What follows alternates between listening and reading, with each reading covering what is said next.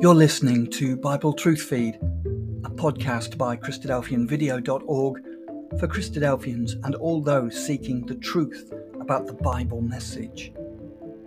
Join us now as we present our latest episode. Have you ever noticed that the Bible begins and ends in a similar way? Here is a book that was written over 1,500 years, with 20 different authors, and yet both the beginning and the end draw our minds to a similar thread. Genesis starts our Bible, and there we read of a place with no suffering, the Garden of Eden, an oasis, lush and free. And then the Bible ends in the book of Revelation with a promise from God that once again, one day he will do away with suffering, and it will be a place that is lush and free, an oasis. We read that in Revelation 21. And I heard a loud voice from the throne saying, "Behold, the dwelling place of God is with man. He will dwell with them, and they will be his people, and God himself will be with them as their God. He will wipe away every tear from their eyes, and death shall be no more. Neither shall there be mourning, nor crying, nor pain any more, for the former things have passed away." There is the better day.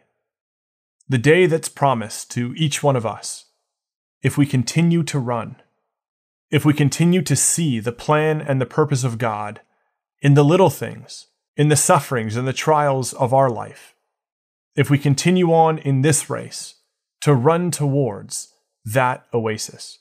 God has offered us a gift. He has extended this invitation to be there, to enjoy that better day. How we respond is within our control. The attitude we hold, the effort that we make, the willingness on our part to see beyond today to that better day. God wants that for each of us. Now, the journey from where we are today to receiving that gift is going to be unique for each one of us.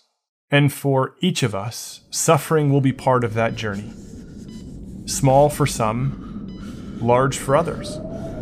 Short for some, long for others. But while God didn't say that he won't allow bad things to happen, he does promise to be there when they do. The importance for each of us turns to an understanding that a life lived following God may come with suffering. But the gift of eternal life is far greater than anything we might experience. There may be no better place to turn, no better verse in the Bible for us to think about as we consider this idea of God's care than what's found in the Gospel of Luke. It is your Father's good pleasure to give you the kingdom.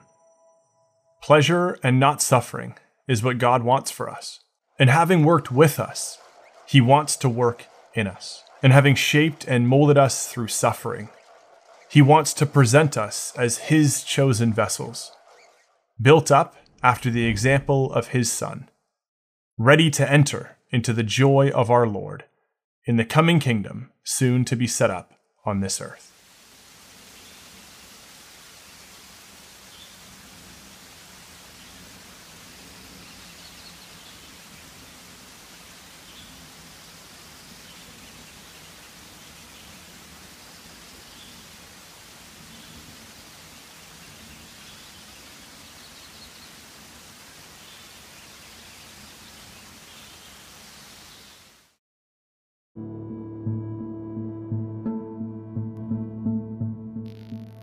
Thank you for joining us. We hope you found the episode helpful.